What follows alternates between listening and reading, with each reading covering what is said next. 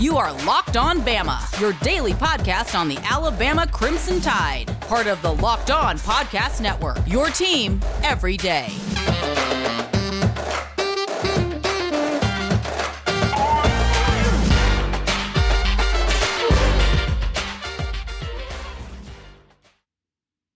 Hey everybody, and welcome back into Locked On Bama. Luke Robinson, that's me. Jimmy Stein, well, he's not here today, so it's just me flying by myself. And I'm going to do something a little bit different. I know we got football in a week, but I'm going to talk about Nate Oates. He came to speak to our Lake Martin Bama Club last night, and I want to be as specific as I can be while being vague, because this isn't a Red Elephant Club thing. So I don't think it was something that will make anybody mad about anything I say. So I don't want to do that. The only time he actually said, hey, look, there's no Twitter users in here, are there? Was when he was talking about a team that will be announced next week. Our basketball schedule should be announced next week. And don't worry, it's not some huge matchup. It's just the final team should be announced, and I don't think that all the T's are crossed and I's are dotted. So it's not a huge matchup, so don't worry about it. But the schedule, I can tell you right now from what he said, is just incredible. We already know most of it. You know about Memphis. He talked about playing 3 of the 4 Final Four teams. And he also sort of made an allusion to our perhaps reaching out to UCLA or UCLA reaching out to us to try and get a game. And it just wouldn't work. I guess the way the schedule's matched up just wouldn't work. That would have been all 4 Final Four teams from last year. That would have been something. Well, other notes. One thing he said about Herb Jones. He said Herb Jones' contract is the best contract anybody's ever signed that's been drafted in the second round. Initial contract. You know, there have been some better ones later on in their careers. But there's one other dude who made more money being drafted in the second round, but he was locked in to that particular contract for an extra year, whereas Herb Jones has a chance to increase his value, assuming things go well. I thought that was great for Herb. There were some other stories out there about his taking the job. He mentioned, and I think this is probably public knowledge for the most part. I'd never heard the story before. Maybe some of you have. But when he was put out of the NCAA tournament before he came to Alabama, or whatever tournament, I assumed it was NCAA tournament. I didn't look it up. But he said he was tired. The season was over. Wanted to take like a week or two rest. He was just dog tired. Well, he got some phone calls, obviously from his agent and our AD and things like that, talking about potentially being Alabama's coach. And while he was sort of like, he wasn't put off by it, obviously. He was just sort of like, I'm just so tired. I don't even want to think about it. He was on the phone maybe with his agent, he said, and he was walking to his car, and beside his car, was another car with a license plate holder that was like Roll Tide, Alabama Crimson Tide. And he was like, this is some kind of signal. Because he was in Buffalo, New York. You don't see a lot of those in Buffalo. I just thought that was kind of interesting in the universe working for us right there. It was pretty cool. He also talked about the Western Kentucky loss, and obviously there were some suspensions around that time. He again made an allusion to the fact that, me and a couple of players got into it a little bit verbally. I think that he probably knows, if you remember Josh Moon saying, hey, Alabama's in the middle of a mess, because there was a rumor out there, some things were said that probably weren't said. I don't think they were said at all. And, I think it was just a typical player-coach verbal altercation, which those things happen a lot more today than they used to, but they do happen. And he said, look, I gave these guys an opportunity to step away from the team, decide what they want to do, and if they want to come back and buy in. Well, we were 4-3 at that time. And then the next thing you know, we're 10-0 in the SEC and win the whole league at 16-2. So pretty amazing stuff. Really like the guy.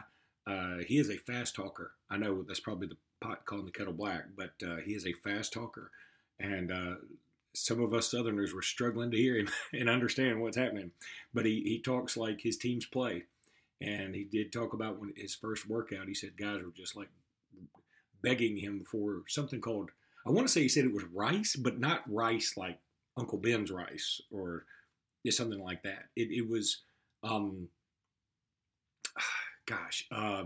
rice, like some kind of drink that you drink for cramps or something. And he said everybody was screaming for it after like 20 minutes because they weren't used to his kind of practices. So let's go ahead and take a break. When we come back, I'll tell you a couple more stories.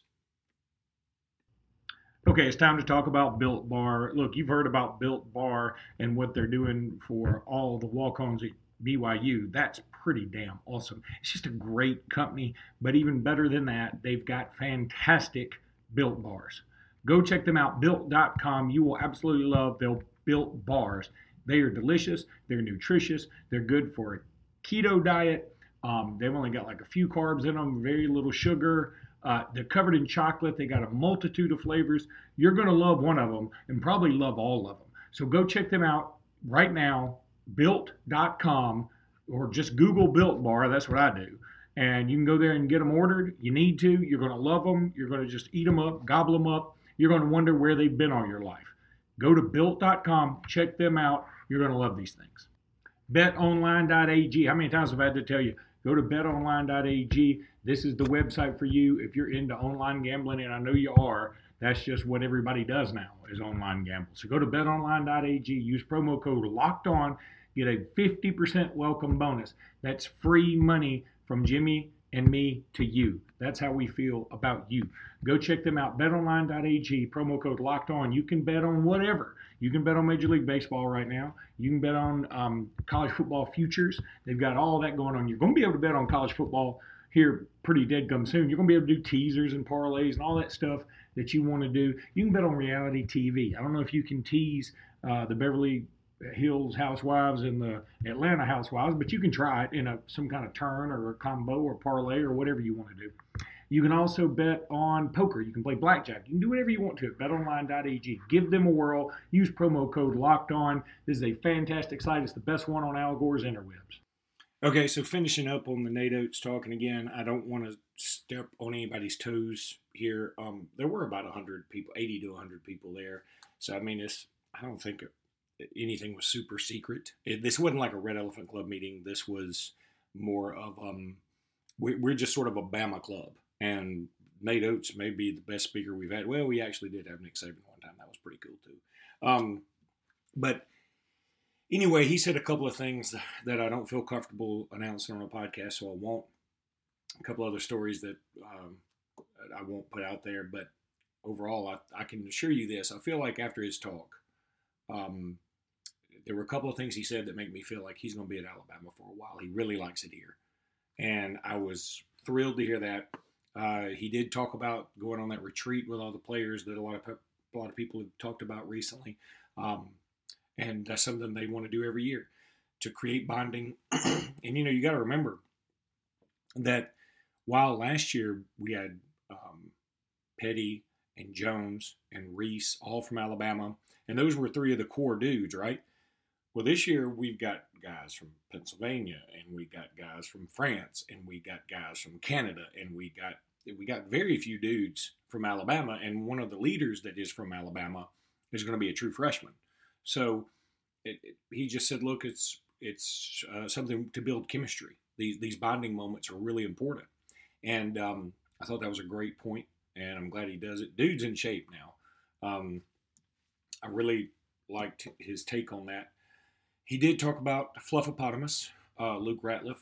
He talked about how I think he and Herb Jones and maybe Petway were the pallbearers at his funeral, and how shook up everybody was about that and how much he meant to the team. I thought that was really, really nice. You can tell he appreciated Fluff a lot. I thought that was super cool for him to bring it up in a room that, frankly, I bet you a lot of people in the room didn't know exactly who he was talking about, because he didn't give necessarily a backstory. It was the first question. The president of our club asked him, hey, talk about Fluff and the meaning of that, meaning of him to your program. And so he just started talking about him. You could tell he got choked up. Talked about scheduling again. He said it's always going to be extraordinarily difficult while he's at Alabama. I thought he did a great job of illustrating exactly how math-oriented he is. Somebody asked him, hey, talk about your experience as a math teacher and how you utilize that while you're being a head coach. And he went on a 5-minute soliloquy about, well, if the free throw percentage is this and they're shooting this from the 3-point line and they've got 2 fouls, odds are this is going to happen. And I mean, it was bananas because nobody could keep up with it, including me. And it was wild. But overall, he did a really good job. He really did. I mean, we got a winner, and we like him a lot. And hopefully you guys like him a lot too. I made a stupid mistake on a Facebook group post or something at one point, I think right after Western Kentucky, and like things were looking bleak. And I actually just put out there for the world to see, man, are we really sure what we have with Nate Oates? And then, of course, we end up winning the SEC, winning the tournament, winning the Sweet 16, and blah, blah, blah. And so I look like a fool. And my buddy Brian Passink reminds me of that all the time. The other thing he said, by the way, going back to the UCLA game, was he says everywhere he goes, these close people ask him, hey, what are you going to do to fix the free throws? What are you going to do to fix the free throws? He's like, we practice free throws. I mean, we do all we can do. I mean, he made it seem like, hey, look, there's no, like I can't massage somebody's wrist so that they shoot free throws better. He said, look, our percentage was not bad last year, but against UCLA, it was abysmal for whatever reason. The UCLA game, we just shot free throws very, very poorly. And had we shot them a little better, just a little better, we win that game. I mean, 2 percentage points better, we win that game. So I can tell that eats at him a little bit. He actually did say, look, one team from this state's been in the Final Four and it ain't us. And so we want to change that. And I like that. He didn't take any shots at anybody necessarily. He did talk about recruiting in state. And now he's trying to keep guys in this state, that he wants. Obviously, he's not going to recruit everybody.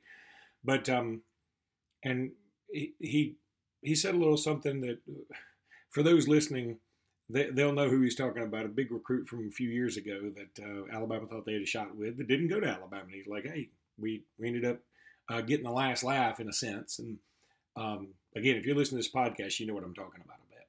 But, again, great guy, great coach. We need to do everything we can do to keep him. We need to show up. We need to be there.